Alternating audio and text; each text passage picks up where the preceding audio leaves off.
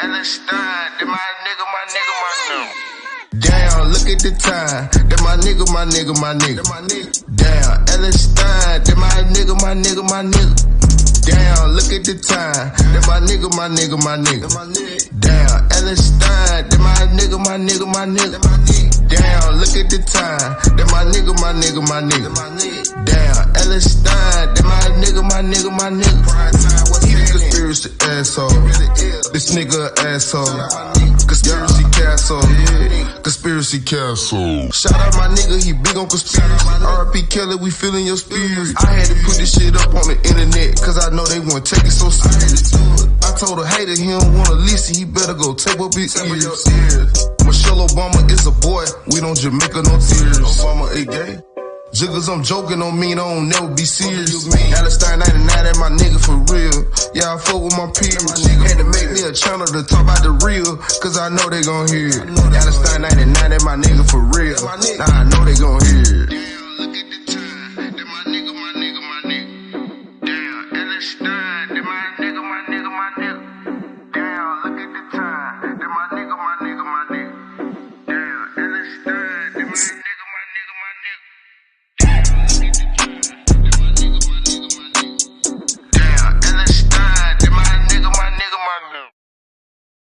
Ladies and gentlemen, boys and girls, children of all ages, it's Primetime 99 Alex on. I'm just going to bring them on the very special, the one, the only, Nick Phuentez. Welcome to the Conspiracy Castle. How are you doing, my friend? I am good. It's great to be with you, Alex. Okay, wow, Nick, this is like, people are, I've got a lot of text messages that, I think you've said it. I've told a couple people. I didn't publicize it too much because I know, you're a 23-year-old young man and you're already one of the most popular / hated men in America. And I look up to that even as you're elder. I'm 35, so I'm a lot older than you. I really look up to the damage you've caused to the New World Order already. But this is my point is now ever since I've gotten popular, I do comedy shows, and dude, every venue I go to and I have a show, white supremacists, sexist, racist, and they've been able to shut down a couple of my shows. They shut down a show this week at the Dallas Comedy House here in Dallas, and they moved it to a bar. I have a comedy show after this tonight. So I'm saying, how do you deal with the constant banning? And when did you start getting banned, Nick? Like, when did you notice you started getting banned? Well, I first started getting banned, I want to say it was around fall 2018. And, I knew that this was going to be the trajectory because the writing was on the wall really after Trump got elected that big tech is not going to cater to right-wing people. And the further right you are, the less time that you'll have and the less tolerance that they have for you. And so it was around probably fall 2018, I think, when it started to come down. PayPal, Stripe, Streamlabs, Patreon, and then over the course of the past 2 years, everything else, TikTok, YouTube, Reddit, Twitter, you name it, I'm banned from it. And all that you really can do is just keep adapting. There's actually no permanent solution, I don't think, right now to all the deplatforming. There's not really a good fix, but you just got to keep staying ahead of it, which is what I've tried to do with at first DLive, then Cozy TV, and all these other solutions we've come up with. So it's been really ever since I got started, I've been getting deplatformed as well. Wow. And then I want to get into that, but the DLive thing, I know you were the number one guy on DLive, so they had your back for a little bit. And what did they just get so much hate? They said F this. I mean, why does DLive even care if you're giving them all those lemons and stuff and they have nobody else that carries it? It's basically a dead streaming service. I mean, I'm on it right now. We're on it right now. I don't know how many people we have watching, but if you're the number one guy, not that you're not popular, why would they take you off? They kind of need you in my mindset. Well, they did. I was the number one streamer by far, number one earner. There was a time when I was on DLive where I was literally 50% of the views and the money on the entire site. So it was everyone else on the site in terms of money and views, and then there was me, and it was 50-50. And so, yeah, you're right. They kept me around. I think I started there in like May 2019, and they banned me after the 6th. Because, and this is why I say there's no permanent solution right now to the censorship. It's because even they, as a platform, were beginning to get censored themselves for having me on. And so there was a time when their payment processor called Chipotle, the payment processor called the company and said, if you keep Nick Phuentez on the platform, we will not process payments for your company. So it's like DLive. So it's not just me getting deplatformed. It's the companies that platform me getting deplatformed further up the ladder. And so a few of those things happened. And then January 6th happened and they got subpoenaed by the government. And they said, you know what, we're banning everybody involved with this. And so they finally relented. They sent them a subpoena for January 6th bullshit? Oh, yeah. My gosh. For what? I don't even want to get into that yet because we have to say we're on YouTube. So we want to say that this was the most fair election that ever happened in the history of elections and that Joe Biden got every one bit of 81 million votes. Okay, but I want to because Nick, obviously like I said, I'm not going to sit here and just fanboy you a lot, but I'm saying in such your young age, right now, I'm sure, you've been able to adapt and you have cozy, but I know it's still stressful. But in my mindset, you got to look at the big picture. It's like you've created a brand, like Alex Jones has created a brand that even though it's hated, that almost makes you the Streisand effect. The more they try to ban you, the more people want to actually find you and find out who you are. And I think that's real. I know it sucks you can't be on the normal platforms, but have you noticed that? Like your loyal fans are super loyal in that sense, Nick? Oh, yeah, absolutely. It's I will say about the Streisand effect, there's really true, but only up to a certain point. And I want to get that across because, there is this sort of conventional wisdom among the conservatives, and it's almost based on spite. They say something like, you're banning us on Twitter. Well, that's okay, because that just helps us. And it's like, it helps you for like a week. And then it stops helping you, very quickly and hurts you over time.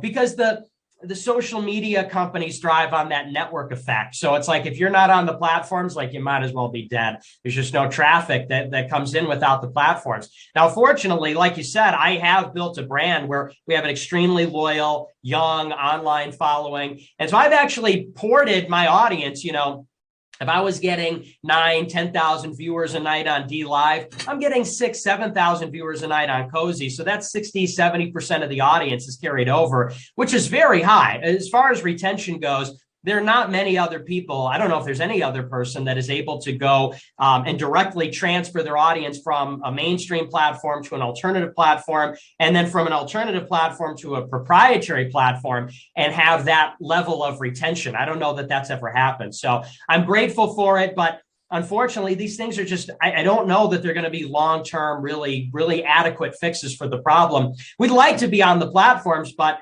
right now, there's really no way out unless and until there's some kind of act of God or Trump or Elon Musk or something like that. So that's sort of how it's been.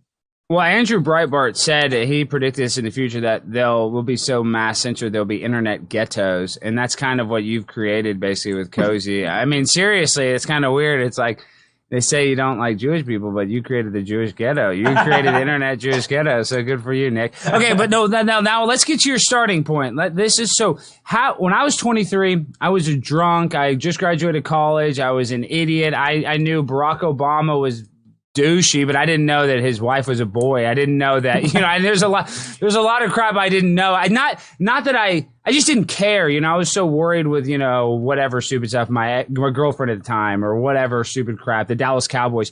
How did you become so base so young? Like what got you involved in politics in that sense? Because I didn't get into it till I realized 9/11 was not what they told us. That's kind of what woke me up. Yeah, well, I didn't learn that until much later. I got started in politics when I was like a young kid, and it's actually not a super interesting story. I mean, I was kind of a nerd. I just like to read books. Probably in middle school, I started reading about politics, and I was your average conservative. I was like a neocon, neo-lib. I mean, everything that I despise now, I was all of that when I was like 14 years old. I was like a Ben Shapiro simp, and I was all about like Bill Whittle and Andrew Clavin and all that kind of stuff. I was like at 14. Wow, yeah. What the heck, Nick? Go watch a Marvel movie. Okay, so you're really deep into politics at 14, and then what was the machinations of becoming Nick Phuentez? So then I go to college and everything changes. I go to college in 2016. Where'd you go? I went to Boston University. Up in Boston. You and AOC are that's right. Classmates? Wow. Would be alumni. Yeah, I'm going to see her at the reunion party. Right? My girlfriend. Yeah, okay. We got to talk really nice about her. Okay. So you go to Big Booty Latina Booty, but you go to a great school, Boston University. But dude, talk about a terrible place, Boston, Massachusetts. Oh, yeah. Well, I mean, I say terrible. It's probably, I don't know. I haven't spent that much time there, but I imagine it's pretty leftist, especially Boston University, Harvard, all those kind of weird people. Super liberal, yeah, because it's all college students in Boston, and Boston's the most educated city in America. So you get a lot of these like affluent white female liberals, and a lot of Asian immigration there too. And second gen Asians are all liberal. So it is like one of the most liberal places in the country, in the world, maybe. And so I go there, and I'm in college, and also the Trump election is going on. And those two things created this kind of like world historical moment where so many things became apparent, like how you discovered 9/11 was fake. Like I started to see that immigration is like the real threat to the country, not the budget or the deficit, rather, not the taxes or, so-called socialism, but it's people pouring across the border, and it's globalists that have made the government corrupt, and it's these foreign wars and so on. And so I met a pretty good group of friends in college, and they all represented kind of like different factions of the alt-right at the time. Like I had a friend who was like really into Richard Spencer, and I had a friend who was really into Jordan Peterson, a friend who was really into Stefan Molyneux, and I was the least based one there. I was the Ben Shapiro guy, and I'm like, okay. Ronald Reagan was awesome, okay? And but I became like a red-pilled, hardcore far-right extremist, and dropped out after a year, and I started the show independently in August 2017 after Charlottesville. Wow, yeah, because I know Charlottesville kind of put you on the map. But what, were you one of the Tiki Torch guys or something? Is that what it was? Which is fine. I don't care. I mean, no, is that not true? I don't know. Is that what was your connection with Charlottesville? I mean, I barely really had if I had involvement, I would say it. I'm not ashamed, but I really, that's the funny part, is that put me on the map, but I really had no involvement because I wasn't at the Tiki Torch thing. I arrived the next morning for the big rally at Lee Park. And literally by the time I left my hotel, it was over. Like they had dispersed the whole thing. And so I joined up with some people. We were kind of marching through the streets, and we went to this McIntyre Park, and then I left. I was there for like 2 hours. And then it was like Area Teen in the Chicago Tribune. Area Teen rallies with neo-Nazis at Charlottesville. And it was like I was there for an hour, And I posted on Facebook about it. So that's what they say. They say I'm a Proud Boy because I called out Dan Crenshaw, and there was other Proud Boys there. Not that I'm a Proud Boy. I'm just saying there was Proud Boys like at the event. So of course, they're going to label you neo-Nazi and all this stuff. I mean, that's just, the media has to be sensational. That's sensationalism. I think it's like pretty obvious, but for the people playing at home, they don't know. They're just like, he held the Tiki Torch. He's a white supremacist. But I know a little bit about you. You love Kanye West, so obviously you're not a white supremacist. So how could you be a white supremacist if you love Kanye West? I know, yeah, and I don't just like him. He's like my idol. He's like I think he's a genius. And there was this journalist named Nick Martin who is the worst. I'm very familiar with him. Oh my God, he's so bad. He's so bad. Okay, horrible. Yeah. But so I was on Twitter not too long ago on a burner account, and I was arguing with him about this because he tweeted about it. He's like, it's so weird because Nick is on the one hand, I know he's an evil white supremacist, but he worships Kanye. Maybe there's some angle I just don't know about there. Is it because Kanye visited Trump? I'm like, maybe you're just wrong. Like, do you ever think like you're just wrong? And we got a big fight about it on Twitter, and these people just don't get it.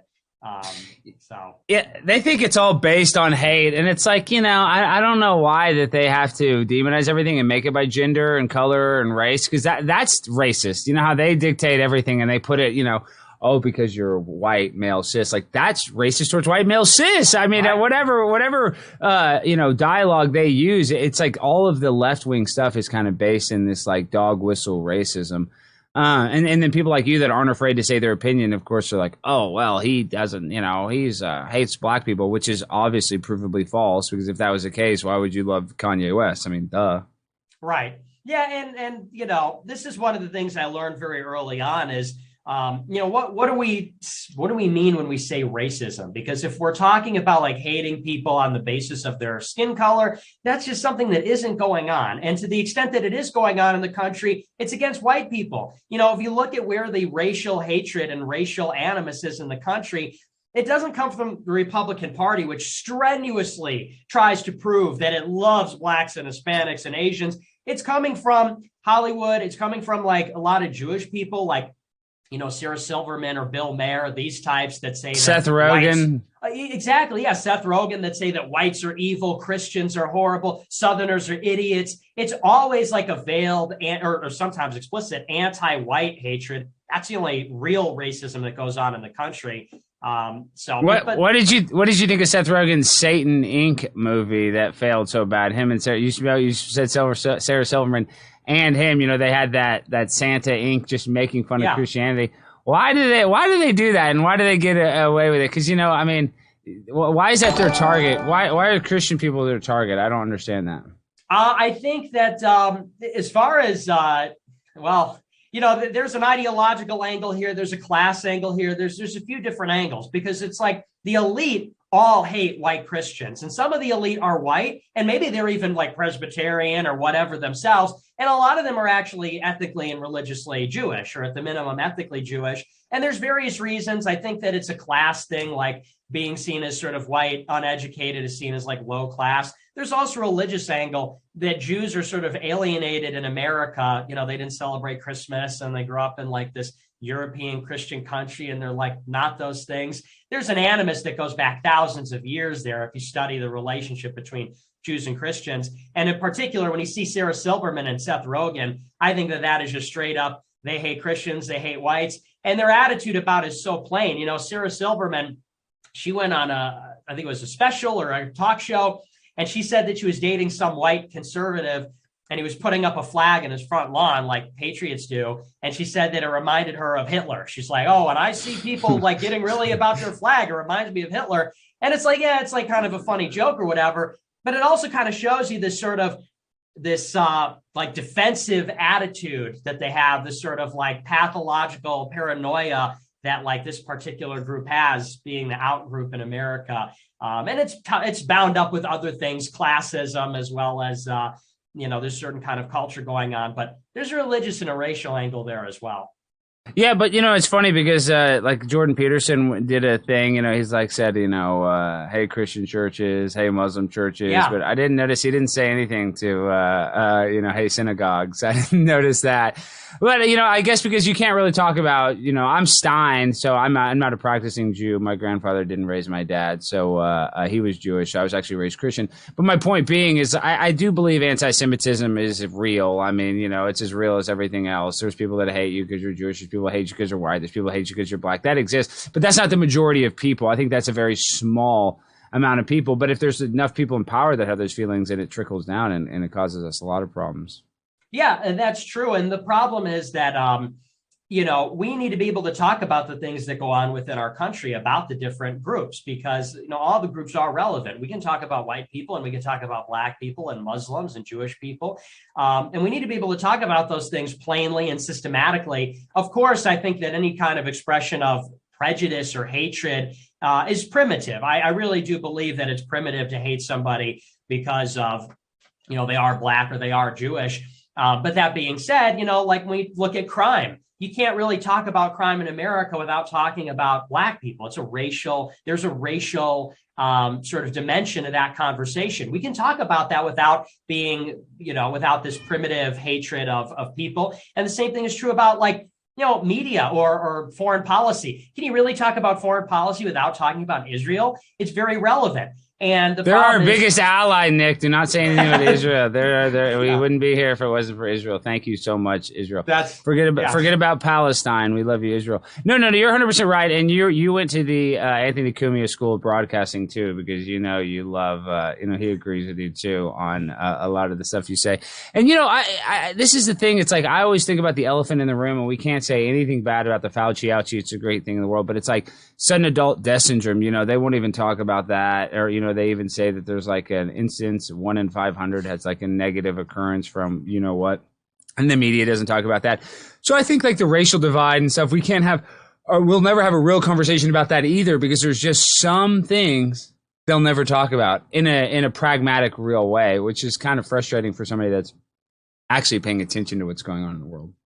Well, yeah, and it really all goes back to they're not going to permit anybody to say anything that will, or even begin the conversation that will lead to serious questions about who's running the show and why things are the way that they are. Because once you begin this conversation about like, whatever it is, crime or foreign policy or the vaccine, then it really calls into question kind of the fundamental organizing principle of the society. And it's like, what is the deal with science? What is the deal with the sort of pharmaceutical industry? Because it's not just the vaccines. The pharmaceutical industry is corrupt even beyond and before the current situation. So as always, it's about money being made. It's about power. And to the extent that words and ideas give us power, they don't want us to have those things. They want us to watch TV. They want us to go on Twitter and read a regulated press. That's been the story from day one, and it's not different now.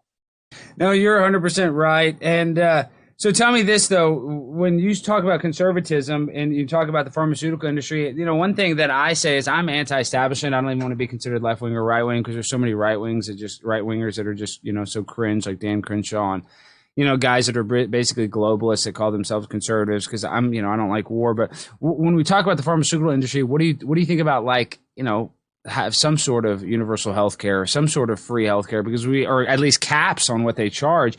I mean, at least affordable health care. Don't you think that that's kind of a populist thing? I just like to get your opinion. What do you think about that? Absolutely. I think that the healthcare conversation is interesting because it gets away from an ideological conversation. It's a question about efficacy, which is really how public administration should be viewed, which is, rather than this like, well, healthcare is a human right. And like, well, no, you have a right to buy and sell goods and services to whomever you'd like without government interference. These are both ideological statements. Saying that healthcare is a right and saying that we have like the free market is a moral issue. These are both like ideological moral views. I think we need to think of ourselves as a society and the government as something that needs to take care of the society. And in the sense of administer public services to the society in an efficacious manner. So in my view, as far as healthcare goes, healthcare is a very difficult, very complex industry, but I support something like maybe a universal high deductible health insurance for everybody so that like, when they talk about people getting hit by a car, cancer, and like getting turned away, I mean, that never happens. They go to the hospital, but, maybe you give everybody some baseline level of coverage so that no one's going to die or be indebted. And so some minimal level like that, I think would be acceptable. The real problem, though, what's driving up the healthcare costs is Medicare. I think everybody knows that is Medicare is what's driving all of that up. So you need some kind of reform of the entitlements. We've got this very bad hybrid system. We do spend more on healthcare. Healthcare is one of the biggest industries in the country. But I think that it needs to be viewed in the sense of we want everyone to have affordable health care. So what's the best way to do that? I don't think that ideology really enters into that conversation too much. Yeah, you're very smart when you talk about this stuff. Okay, so you look at Joe Biden taking us off the, fossil fuels is what they say, which is just ludicrous. And now they said he's going to actually close down a lot of the oil and gas businesses in the Gulf. That's what they say on his, climate emergency. So, I mean, obviously, that's just some sort of scam. I'd like to get your opinion on green energy and, the future of America when it comes to independent energy. That's a total scam. And I just got in a big fight with my friend about this. A friend of mine's a very big green guy. I think you actually met him recently. And he's all about the Tesla and the green energy and all this kind of stuff. And here's the thing about renewables. Renewables will never create reliable energy. They'll never create reliable, cheap energy. And that's because wind, solar are all intermittent. You cannot control the sun. You cannot control the wind. And so, energy is on demand. Sometimes I need to turn the lights on. I need to turn the computer on. I need to get in my car and drive somewhere. You need abundant, cheap energy reliably all the time. And none of those things describe solar or wind. And the thing is, there's only so much that you could even harvest of it out of a single solar cell. The maximum theoretical efficiency of a solar cell is like 30%. The sun only gives off so much energy, so you can only capture so much of that and convert it into electricity, and some is lost in the conversion. And so even if you have this sort of like maximum theoretical efficiency, and even if you have everybody with solar cells, and even if the technology takes this great leap forward, guess what? It's never going to be enough. You can't store it. You can't get enough of it.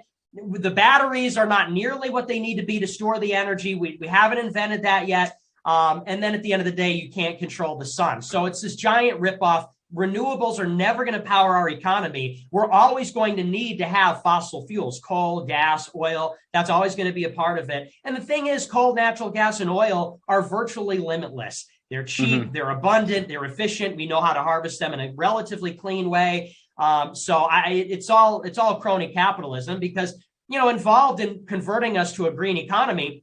This is trillions of dollars in capital improvements. People don't realize, retrofitting all the streets, buildings, houses, someone's going to make a lot of money off of the Green New Deal, trillions of dollars being pumped into this stuff. And we're all going to lose because then, right now it's a pretty sweet deal. You turn on the lights and the lights come on. Electricity's cheap. We have a good thing. Why would we want to mess with that? Yeah, because we don't want the sea level to rise, but yet they've said, and I went to college 15 years ago, and they said that by this time the polar ice caps would melt and we'd be underwater. So obviously that's just a bunch of bullshit. Okay, so tell me this: what is I guess my point being is I kind of like picking your brain when they say you're alt right because they call me that too. What is some of you can't be all alt right? Like, what are some of your left leaning viewpoints in your opinion, Nick? I don't think I really have any left. None. Viewpoints. None. None. I guess maybe socially, like I know you're not a big fan of gay marriage. I doubt that. You're probably not a big fan of the sexualization of children and trans stuff. But I'm just trying to think there's nothing kind of liberal lefty that you could throw in their face, be like, hey, look, I support this. Well, the thing is, I'm a reactionary. So, my when I say right wing, it comes from the French Revolution. That's the origin of the term. And it's really this conflict between the Catholic Church and modernity. That's really where ideology and modern politics comes from, is from Machiavelli. And it comes from this tension between so-called Athens and Jerusalem, between faith and reason. And so I would say that I'm a hardcore Catholic reactionary. As far as like liberal views, I'm honestly sort of liberal, like person to person, but in terms of like government, I think government needs to be as right wing as possible. Isn't KFC like your favorite restaurant? Isn't that one of your? I love fast food. I do like. I'm a KFC, fast food nut. Yeah, I'm a fast food nut. Well, that's Kentucky Fried Chicken. I don't know, but Kentucky's kind of liberal now, right? So I guess it is kind of. Yeah, there you go. So there you go. See, your favorite chicken place is liberal chicken. Okay, we found something. Okay. And I was a big fan of this guy, and I've just seen clips. Now, after tonight, I'm going to watch the whole thing. I got to figure out how to watch it. But the Louis Theroux documentary, because I always kind of liked Louis's documentaries on Scientology. I'm not that I love Louis, but I kind of thought his smarmy British dry humor was good. And they said that he tried to come after you, and that the reviews that I hear, it made you seem like you more. So that's what I've heard, that just from the reviews that I've. So kind of tell me, what was the process of that documentary? Did you know it was going to be a hit piece, or did you know that? I guess just tell me, what was your experience with that? Because that's a big deal to have Louis Theroux. He's literally like the biggest pop culture documentarian, in the world. Well, yeah, and that's why we agreed to do it, because they flew out to Chicago back in, I think, 2020, just before the pandemic started, and they were trying to convince me to do this documentary because I just had a horrible experience with MTV where they did a big hit piece on me. And it was like the most dishonest thing ever. Like, people wouldn't believe like the lengths that they went to deceive me. Everything you see on TV is fake. I'm not trying to cut you. I'm just saying, guys, you don't realize it's literally. I worked for the TV show Cheaters for 10 years. It's the most real show ever. I signed an NDA, but everything else, every single thing else, is fake on TV except for that show. Okay, what I'm saying is go, but my point being is TV documentaries, they try to give you this unbiased view. There's always biases with every freaking thing you see. Okay, so MTV tries to railroad you, and then so you were a little cautious, and then what happened with Louis? Yeah, so they reached out to me and they said, hey, like, it's not going to be like that. He had a horrible experience. I said, oh, okay. And I knew it was going to be a hit piece. I knew they were just lying to me. But the pandemic happened. It was sort of put on hold for a while. They came back out, said, hey, we want to go to your conference. We want to follow you around a little bit.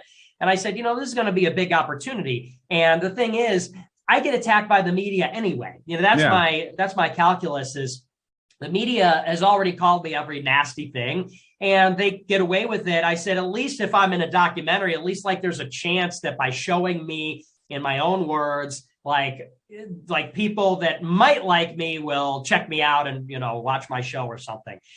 So I agreed to do it.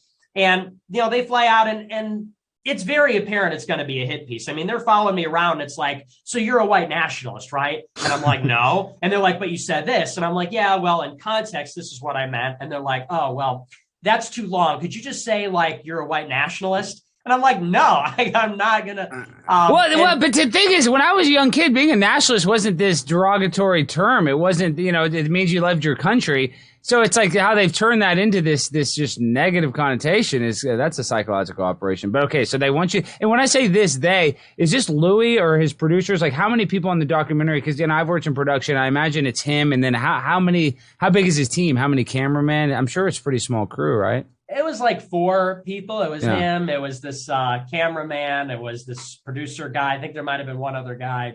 So it was really just Louis Theroux just chatting with me and walking around my place. And how many days did y'all spend together? So we probably spent a week together in total. That's probably a long time for a documentary, actually. I mean, I'm guessing. I don't know how long you said. Yeah. Okay, so you spend a week together. And he's in a hotel, then they'd call you at like 9 a.m. and say, hey, we want to go to your AFPAC, or we want to go to... Were they kind of dictating what they wanted to film because they're annoying like that? And they're like, we're on a schedule, so... I'm just trying to get the process of what it was like. Yeah, they told us...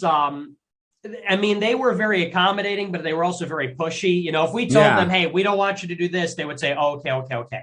But they were very pushy about what they wanted to do. Like I remember we're at AFPAC 2, which is our big conference. We got this 400, 500 people there. And so we've got the stage and we got the projector screens and all this. And Louis Theroux is standing next to the stage while the event is going on. Like everybody's eating in the dining, whatever. And the stage is here. And Louis Theroux standing off to the side right in front of one of our projectors. And I'm backstage. I'm like, hey, get that fucking Anglo away from our stage, all right? Like, this is our big event. What does he think he's doing there? And, they were like, okay, we'll go away. But that's the kind of stuff, they were very pushy about it and a little sneaky.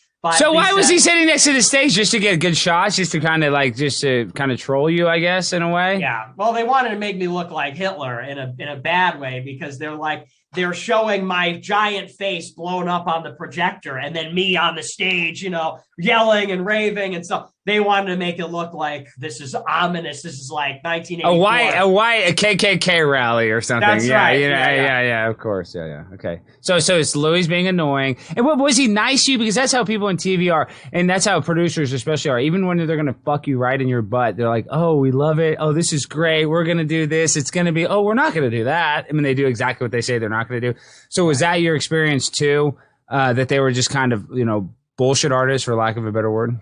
Yeah, because, they told me they wanted to understand like the right-wing youth on the internet. And I was like, okay, like that's bullshit, but whatever. And then it turns into like, hey, they masked their Hitlerian ambitions behind jokes and irony. They're deadly serious. And it was like, really? Because they told me it was going to be about, young kids on the internet. And the questions are asking me, I knew based on the questioning, that's where it was headed. And I called them out during the filming. It was actually interesting.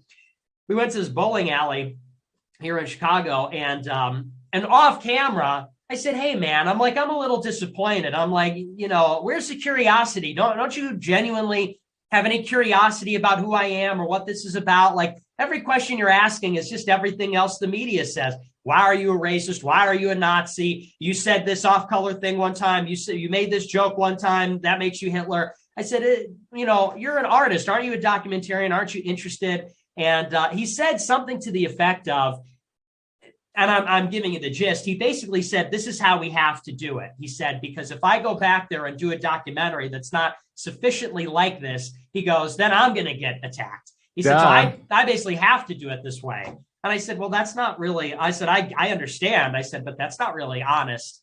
And we were sort of at an impasse about that, but he knows the jig. And I think that's why the documentary wasn't as bad as it could have been, because it was a lot of the usual stuff, but I said a lot more controversial things to him in the course of our filming that weren't in the program. So I think that he, maybe he met me and liked me enough that he said, I've got to do enough of it so that it's bad, but not enough maybe where some people might get some neutral appraisal of me and the movement. So, maybe he was trying to do the best he could.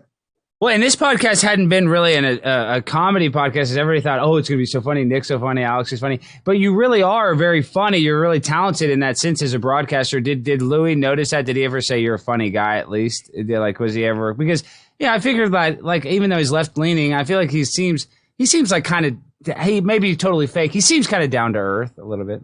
I think he's a little pretentious. He is because okay. he's like one of these, like, I mean, he's down to earth in a sense of like, we were able to just talk and be straightforward with each other. And yeah, we had some laughs and we enjoyed, I enjoyed the time.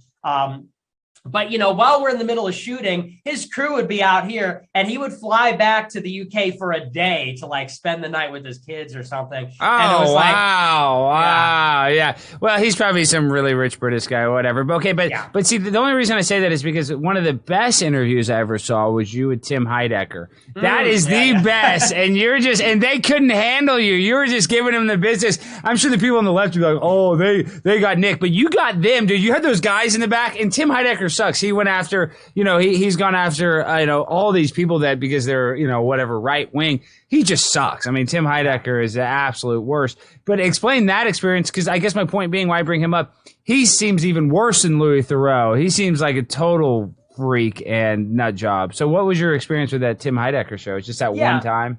Yeah, he's a hack. I mean, at least Louis Theroux, I mean, he's a documentarian. He's a little more talented. This Tim Heidecker guy is just a liberal douchebag, which is so disappointing because, some of his stuff used to be funny, on Adult Swim. But he's just like this liberal nut job like Alec Baldwin or a lot of these other. It's disappointing when that stuff happens. And I forget exactly how that all went down. That was years ago, but he was doing his live stream and we had gotten into it on Twitter or something. And so I was in the live chat, like, hey, bring me on. Let me call into the show.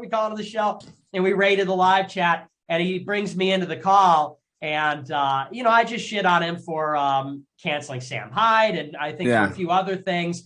And it just goes to show, like, these people, they're not comedians. Like, they're not funny. They're just mad liberals. And the thing is, like, I have extremely strong political views, but I also really appreciate jokes and good humor and things like that. And so you'll never see me get all uptight, so uptight that I can't get a joke, because I'm like a good humored individual. But these liberal people, they've totally gone off the rails. And now it's not about the comedy anymore. They're all activists. They're all bleeding hearts. And it really sucks because, now we have a joyless society. TV's not funny. Movies aren't funny. Nothing's funny. Nothing's good. Everything's got to be it's sort of like everything's got to be a freaking chore. Everything's got to be liberal and diverse and Ukraine and vaccines. And it's like, even normal people are getting tired of this, aside from, crazy people like me. Even normal people are like, what the fuck? Like, I want to watch a funny late night show. I want to watch a funny movie or something. And the society's been deprived of that entirely. Well, and that's why Top Gun did so well, because you look at the top movies from this past year, it's like Boss Baby 2 and Sonic the Hedgehog 2, but you look at the best movies of the 90s when they weren't super politically correct, they were brilliant. I mean, Shawshank Redemption, Pulp Fiction, I always use those as examples. American Pie, they could never make those type of movies this day and age. But I think it's like, what my point is, I don't like to be taken as a serious broadcaster or a serious pundit. I want to be taken as a comedian, which I am, because we've gotten too ultra serious. And I know you've gone after people on the right. You've gone after Turning Point USA, and I'm actually going to the Student Action Summit. I've been kind of a Turning Point simp for the last year because they said that they're going to put me on a speaking tour in the fall, which I kind of want to do. I mean, whatever, it is what it is. There's stuff that I don't like. There's stuff that you don't like. We don't have to like everything. But what are your complaints? Or now we've kind of gone after the liberal left, Heidecker stuff. Well, who are your complaints? I've heard you go after Shapiro as well. Why have you? Because I've gone after Ted Cruz. I've gone after Dan Crenshaw. I think we should, really call the people on the right wing out because they're almost worse. It's like getting cheated on by your wife instead of just your girlfriend or just some random floozy. When you get cheated on by the right, they're the people that look you on the face and stab you in the back. So what are your complaints with the kind of the right wing, political commentators in your opinion, Nick? Well, I would say that they're just not sufficiently conservative. And I'm not trying to be one of these, I try not to purity spiral. It's not a purity test. I'll give you an example. It's like on Daily Wire this week, they have Dave Rubin out there saying that gay surrogacy is a morally good option. And that is just something that should be abhorrent to anybody with any kind of right-wing inclination. Like you're bringing a child. And I want to get your opinion on that. But I think he probably should have adopted a kid. But you don't think gay people should have kids at all? Is that your viewpoint? Because I think that's almost, okay, you don't. Okay, see, but I mean, you may disagree. Point, well, and the only reason I disagree is there's so many kids out there. I think he probably should have adopted a kid. I think that would have been the better thing. I just think about they always complain, the people on the left, like, oh, you don't want adoption. Who's going to raise these kids? Well, let these gay guys have them. I don't know. I mean, obviously, I'm a little more liberal when it comes to that than you. So I guess my point being is I want to hear why you don't like that and why that's apparent in your opinion. Well, and I was going to say, you may disagree about the generality should the gay people have kids. But the surrogacy is particularly, and that's a separate conversation, but the surrogacy is particularly egregious because you're bringing a child into the world with the intent of depriving them of their mother. And that's something that, if you are a social conservative, which you're a little bit more liberal, obviously, but the people at Daily Wire, like Matt Walsh and Michael Knowles, those guys are Catholics. Like there's no excuse if you're a Catholic to be on board with, not surrogacy. But Kanye had a bunch of surrogacy hoes. What are you talking? I mean, I'm not even trying to. Okay, and I'm not saying that to talk shit. I'm just saying, didn't he have 2 surrogates that he put his thing? I don't know. I could be wrong, but I know he had one. I think they were all with Kim Kardashian, right? No, she had surrogates. I mean, really? Yes, I don't know that I know. Yes, Kim Kardashian had surrogates. Yes. Well, if he did, that's wrong. He shouldn't have done that. Okay, so it's confusing for the baby. Why is the surrogacy bad?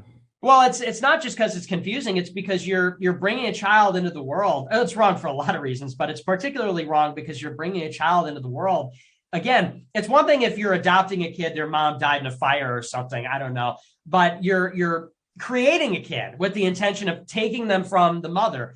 And the relationship between the mother and the infant in particular, but the mother and the child is something that is so important for the development of a child in every way. And to do that is something that is selfish and it's cruel. And it's sort of like that King Solomon story in the Bible, where the 2 mothers disagree about whose kid it is.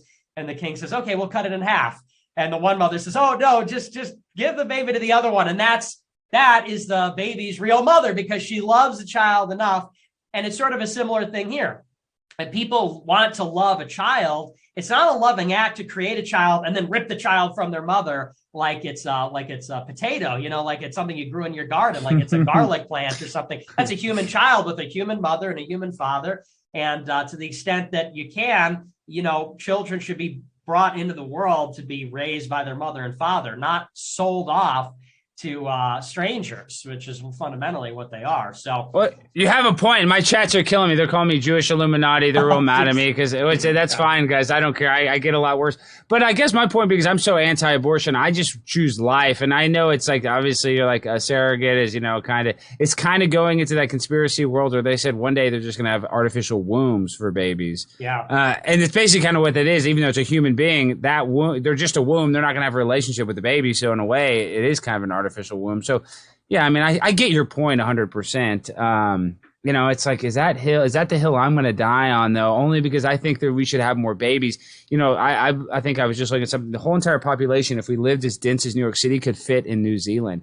So, like, the idea that, global warming and climate change and we don't have room on this planet Earth, we have room everywhere, and that's why I want as much life as possible. I think that's the only way that, like, we survive as humanity. We're gonna all kill each other if we don't make enough babies, I think.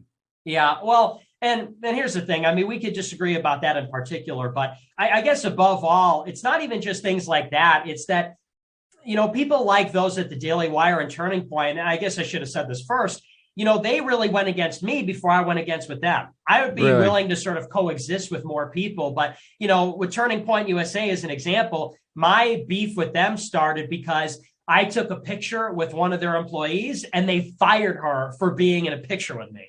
Like, that's the kind of... Wait, really and truly, they fired somebody for being in a picture with you before you even had any beef? Wow, they're going to fire me for sure. Wow, you got to be kidding. That was back in September 2019. This girl, Ashley St. Clair, we happened to be at the same I'm familiar party. with Ashley. You telling me because you and Ashley were in a picture, they dropped her as an ambassador? They fired her, yeah. Wow, I didn't know that. Because of the picture.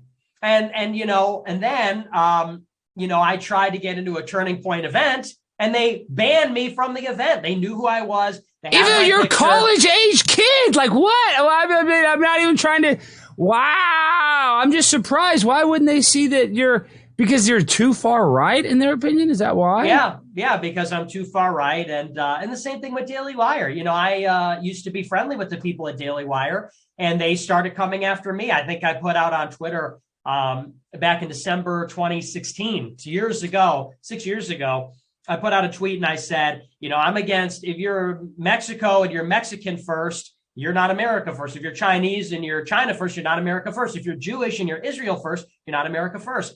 Ben Shapiro quote tweets this and says, you're an anti-Semite. Accusing Jews of dual loyalty is a sure sign of anti-Semitism because he said that. Because I said that. Well, Trump said Jared Kushner was Israel first out of his own words. Yeah, and Shapiro's a never Trumper. Wow. And why would he be a never Trumper when Trump has done more for Israel than a lot of other presidents? At least his son-in-law has done more for Israel than a lot of other presidents. So that's kind of weird, the nuanceness of like how we pick and choose who we hate over like small things. It's like a Seinfeld episode where you don't date the girl even though she's super hot because she has big hands or something. It's like everything else is perfect, but it's that one thing you just can't let it go. And so do you think you've been, and I'm not trying to make you feel like this, and because I know you're not a victimhood guy, but you think you've kind of been a victim from a lot of this hate that was been unfairly laid upon you? Well, I would say I've been a target. I mean, it hasn't been easy because then, like we talked about earlier, not only am I banned from all the platforms, but also I'm blacklisted. And those are two separate things. I'm not allowed to participate really in right-wing politics in the mainstream. I'm banned from CPAC. I'm banned from Turning Point. I'm banned from Daily Wire. I'm banned from all these things. Even when I went to Blaze with Elijah Schaffer, they had a fit that I was on that show.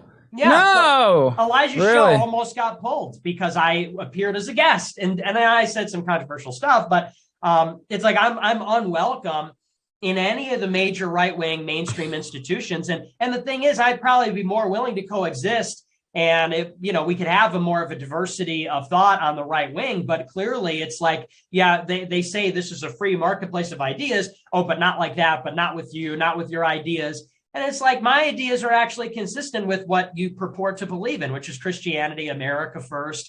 I mean, you may say it's a little extreme or out there, but it's all consistent with what our first principles are as conservatives. So that's been, I've been a target ever since I got started doing this. It's been very unfair, but. Wow, I should have done my homework. I'm toast. I work at the Blaze. They're going to be mad. Everybody's going to be mad at me. And the Blaze has actually been very, I feel like they're pretty open-minded compared to a lot of people because, Glenn went through a lot of hell and, Fox News and was persecuted. I'm just saying I feel like they're a little more cool than like Daily Wire, in my opinion. But, I mean, in my experience, they're receptive of me. I'm a crazy conspiracy theorist. I wear a tinfoil hat and I'm accepting of everybody. I don't care if people have a different viewpoint than me. I don't even want to be considered, like they call me alt right. I don't even want to be like, obviously I'm anti-abortion. Obviously there's some things that I'm far right about. But at the end of the day, I do think that we need to maybe this is just me being like, oh, kumbaya, we can all hold hands and get together. But I do want to try to get along and have a copacetic relationship in society. I hate the constant division, and I think that's done on purpose so we don't actually fix the problems. So we're fighting on Twitter instead of calling out these rhinos and these loony leftists for selling our country out to literal multinational corporations that aren't empathetic to our problems. All they care about is their bottom line. So I don't know where we get there, where we call out these companies and fix all that if we can't come together, in my opinion, Nick. I totally agree with you. I wish that we could have a Big Ten movement, but unfortunately the corruption runs very, very deep. And, some of these companies like Daily Wire is a good example. They're allowed to exist on YouTube because they made a deal with YouTube. Like Ben Shapiro and them made a deal with Susan Wojcicki to stay on YouTube. And they said they're not going to talk about vaccines. They're not going to talk about certain things. They're all safe and effective for everybody that's playing at home. They're the most safe and effective thing. Even though almonds aren't, peanuts aren't, the vaccine is safe and effective for all 7 billion people. Go ahead. Right. Yeah. They won't talk about how the vaccine's safe and effective. And it's like, so, that kind of corruption, it goes a lot deeper than just, because you're right, it's Crenshaw, it's Cruz, it's these guys. But, money is what runs politics, and the money is decidedly in favor of, making more money and perpetuating their influence. So that's kind of just how it is. I agree with you, though. I think that you need a coalition of people that are anti-globalist. You need real human beings to come together that are nationalist, America first. And they don't always have to be, far right, hard right extremists, because you're right. A lot of these issues are populist. And that's why there's a lot of like Bernie bros or other interested people. I talk to Destiny, and some of Destiny's fans agree with the things that I say. Yeah, of course. And I don't know we're going to fashion a perfectly right-left alliance, but the point is we want to get as many people as possible to say the real enemy in the country is the globalist. It's not these sort of sectarian divisions, but it's just about, at a certain point, a line has to be drawn, and you're either on the side of the globalists with the things we're talking about, the Fauci and all that, or you're on the side of the patriots. And sometimes people surprise you where they land up. Well, we got about 10 minutes left. So, Nick, tell me a little bit about your personal life. Do you drink? Do you exercise? What do you do? I don't drink either. So you don't drink? No, I don't drink. I never that's drank. That's why you're successful. What about, do you exercise a lot or not really? No, I don't exercise at all. But you're in good shape. Well, that's good. Yeah. At least I didn't know that's how you stay lean. Okay. And I'll just tell you this much, like, in this day and age of hate and all this stuff, they want to say you're so hateful. I don't get that impression. And people are going to be like, oh, well, he said a joke about cookies or something. I'm going to be like, oh, dude, that's a joke. So do you think that is it going to get way worse before it gets better in your opinion, Nick?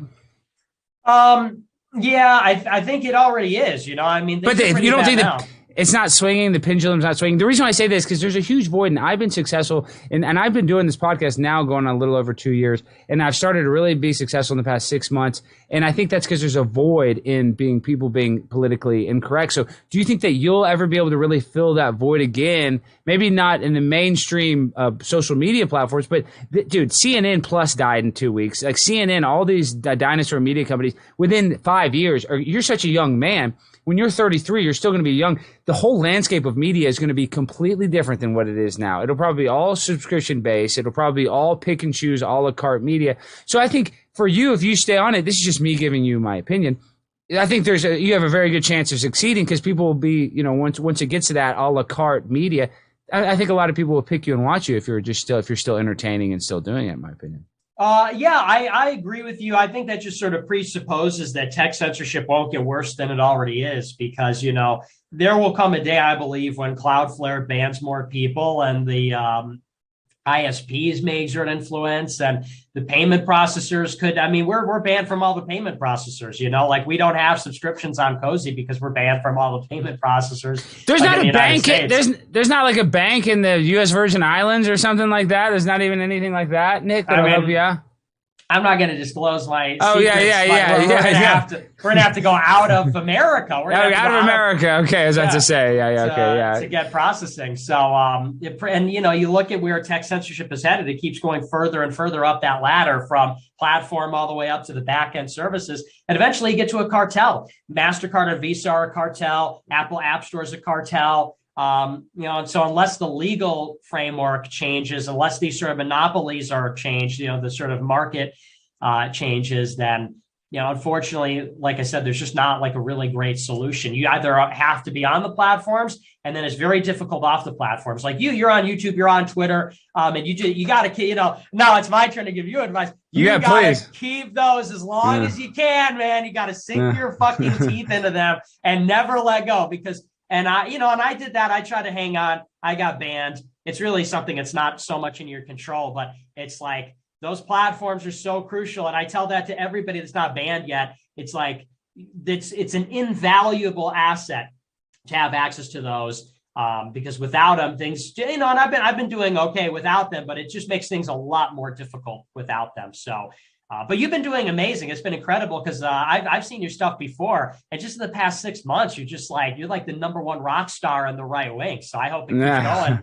The stuff with AOC, Crenshaw, it's like I haven't seen anything that funny since Groyper War. So. Well, and I might get an apartment. Just Airbnbs. I'm going to go to DC every month. They're not really in session much in August, but I'm already going back the second week of September for a full 5 days. I'm going to sit on those Capitol steps until I get Nancy Pelosi, until I get every single one of them. Okay. So, Nick, it's just, I'm definitely going to get canceled from everything now for having you on, but I do want to form a relationship with you because I think for a young man your age, what you've seen, man, at 23, I mean, I was literally just like, I had a Tahoe. I moved to Los Angeles and I was like just a bum. And you've done a lot. Are you money motivated though? I know we don't have to get to your finances. I guess my point being, for me, what I've really learned is, I mean, now that I've started to make some money, now my YouTube and people are like, oh, sell this, shill this. And I kind of don't want to shill stuff. My point being is, I think for me, I've been really, I'm not money motivated. I'm not materialistic because I think I see a lot of people that my age that are like have a lot of money but are in like unhappy marriages and stressed and this and that. So what about you? Are you money motivated, or is that a big part of your motivation? Because probably not. You probably are more of a passionate guy, right? Or am I wrong? Yeah, you're totally right. I am not money motivated at all, and I've really made hardly any money for probably since January 6th. And, you know, I bring in a lot of money, but I also spend a lot of money because I have this website to keep up and I've got a staff and I've got lots of things. So in terms of, you know, making money, I spend lots of money. But as far as like in personal enrichment, you know, I could tell you this, being banned from every bank in the country is not like really good for personal enrichment. I mean, like, every bank though, Nick, there has to be some local bank that'll deal with you. Is that really true? In that there's not some Bank of Chicago or some bank of whatever, you know, there's not, that's really the case. Even those little banks won't deal with you. Cause I'm out in Texas. Like I bank at some small banks in Fairfield, Texas. I feel like even if I got kicked off the internet, they'd still take my money. I hope. Well, I mean, I have a bank account, but in terms of payment processing, and I've been banned, my personal stuff has been banned from a few major banks, but in terms of my payment processing, even the censorship-proof banks will not, because we've been through every censorship-proof payment processor you can imagine, and we've been through all their banks, and we've tried banks in China, we've tried banks in Russia, it doesn't work. So, you know, God, and you don't want to have to use a bank in China. Wow. And you've had to do that. And I mean, it still didn't work. No, we tried a US branch of a Chinese bank, doesn't work. So it's like, if I were money motivated, I wouldn't be doing this. I'd be in the mainstream, raking in the money, doing bullshit. But this is what we have to do. So, and that's the thing. If you go from making tons of money to making like very little money overnight, and you go from having lots of money to the government takes all your money overnight. If you were motivated by money, you'd be like, I quit. I'm going to do something where I can make money. But it was not about the money for me. I didn't start making money until 2 years into this. And I really kind of stopped making money in the past 2 years. I really made money for like 1-2 years while I was doing this. And it was very good. And I made lots of money with my investments, and I still make a good living. But yeah, that's not the motivator. It's about, like you said, the passion. I like to make people laugh. I like to tell the truth. I like to do the show. I like to be the rogue, the most canceled guy. So that's where. And I love when I watch your cozy stream. The thing is, you say the N word, see, and I know you say it ironically. You can't say that, Nick. You got to stop. I mean, don't do whatever you want. I know. I tell you not to do it. Well, Gino Bisconte on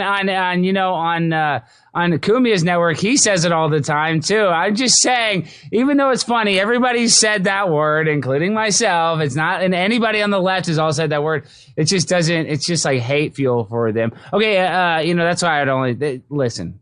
You do your own thing. Don't take my advice. And it's funny the way you have a very funny way of saying words. So I'm not going to tell you how to be in order, but that word maybe you should stop using. But okay, so tell me this. You're a family man, though, Nick, too. So what does your family think about all this?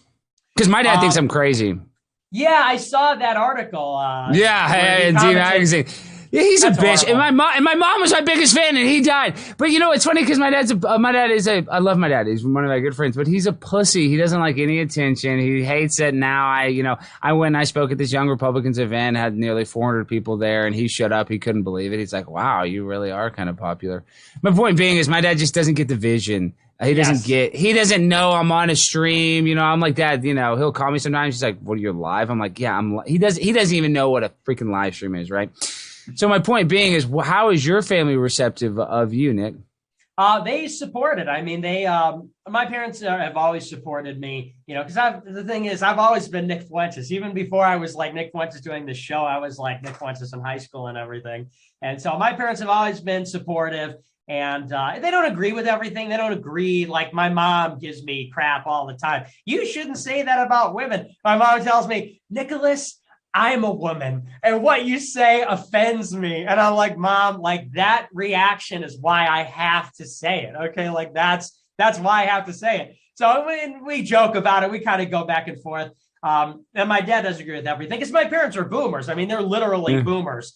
As I have older parents, but they support me because I'm their son. You know, it's personal. And they think it's courageous what I do. They think it's honorable. You know, they don't get it like, you know, your father doesn't get it because they're like my parents, they watch Cozy and they're like, they talk to their friends and they're like, you got to see the money they give to these kids for playing games. Like it's so they don't get it at all. They don't see the vision. Okay. And then, you know, so tell me this though, this is the last thing. We're going to wrap things up. So it's like, you know, you're canceled, this and that, you're going through it. What's next for Nick? Like, what do you think? Because I'm sure you kind of have to feel kind of almost like redundant. Sometimes that's why I feel like I'm always changing it. And that's why I like Andy Kaufman, because sometimes even people don't laugh at his jokes. He kind of laughs at the audience not getting it. So my point being is like, what, you know, I know you're motivated, but like, what is your kind of game plan and what do you foresee in the future of Nick Phuentez in the next like year to a couple of years, in your opinion? Well, in the next year, a couple of years, I'd like to be more involved in politics. You know, I mean, I do a show and you know, there are some people that do a show for 30 years, you know, look at like Sean Hannity, just does the same. He literally does the exact same show every night for decades. Or the CIA pill. Oh, sorry. Yeah, right. And the e-cigarettes. And MMA fighting. Yeah. I could do that. Hopefully I will do that. Oh, okay. You know, we didn't even get into conspiracies. We got to do this again. If I don't get canceled too hard, I definitely want to talk again because we didn't even get into conspiracies. We didn't even get into 9/11 or any of that because I really wanted to get to know you, Nick, because you're such an interesting young man. And like I said, this isn't I didn't bring my knee pads to kiss your ass the whole time. I just wanted to get to know you because honestly, I look at unique individuals and people that are, you know, are trying to be canceled. I'm like, oh man, that's cool. That's edgy. I want to be edgy. I don't want to be cookie cutter. I don't want to be, you know, status quo. I want to be the opposite of Seth Rogen. I want to be the opposite of what Howard Stern's turned into. I want to be Howard Stern in 1996. You know, so that's why I like you because you're America first. You're not afraid to say what you feel. And I think in a world where everybody's afraid of the opinions of strangers, you care the less about opinions of strangers, of anybody, even Anthony Cumia, even Sam Hyde, even all the other comedians that I think are brilliant guys. I think you give less, you know, fucks than all those guys combined, in my opinion.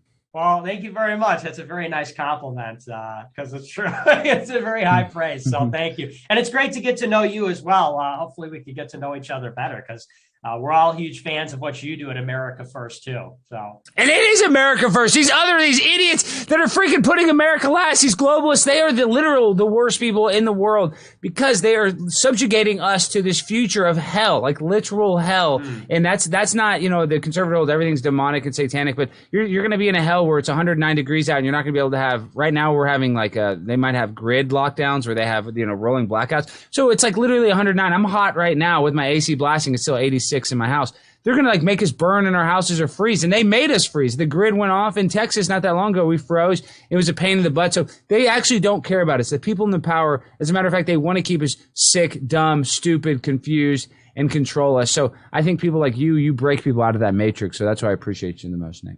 Thank you, man. I appreciate you too.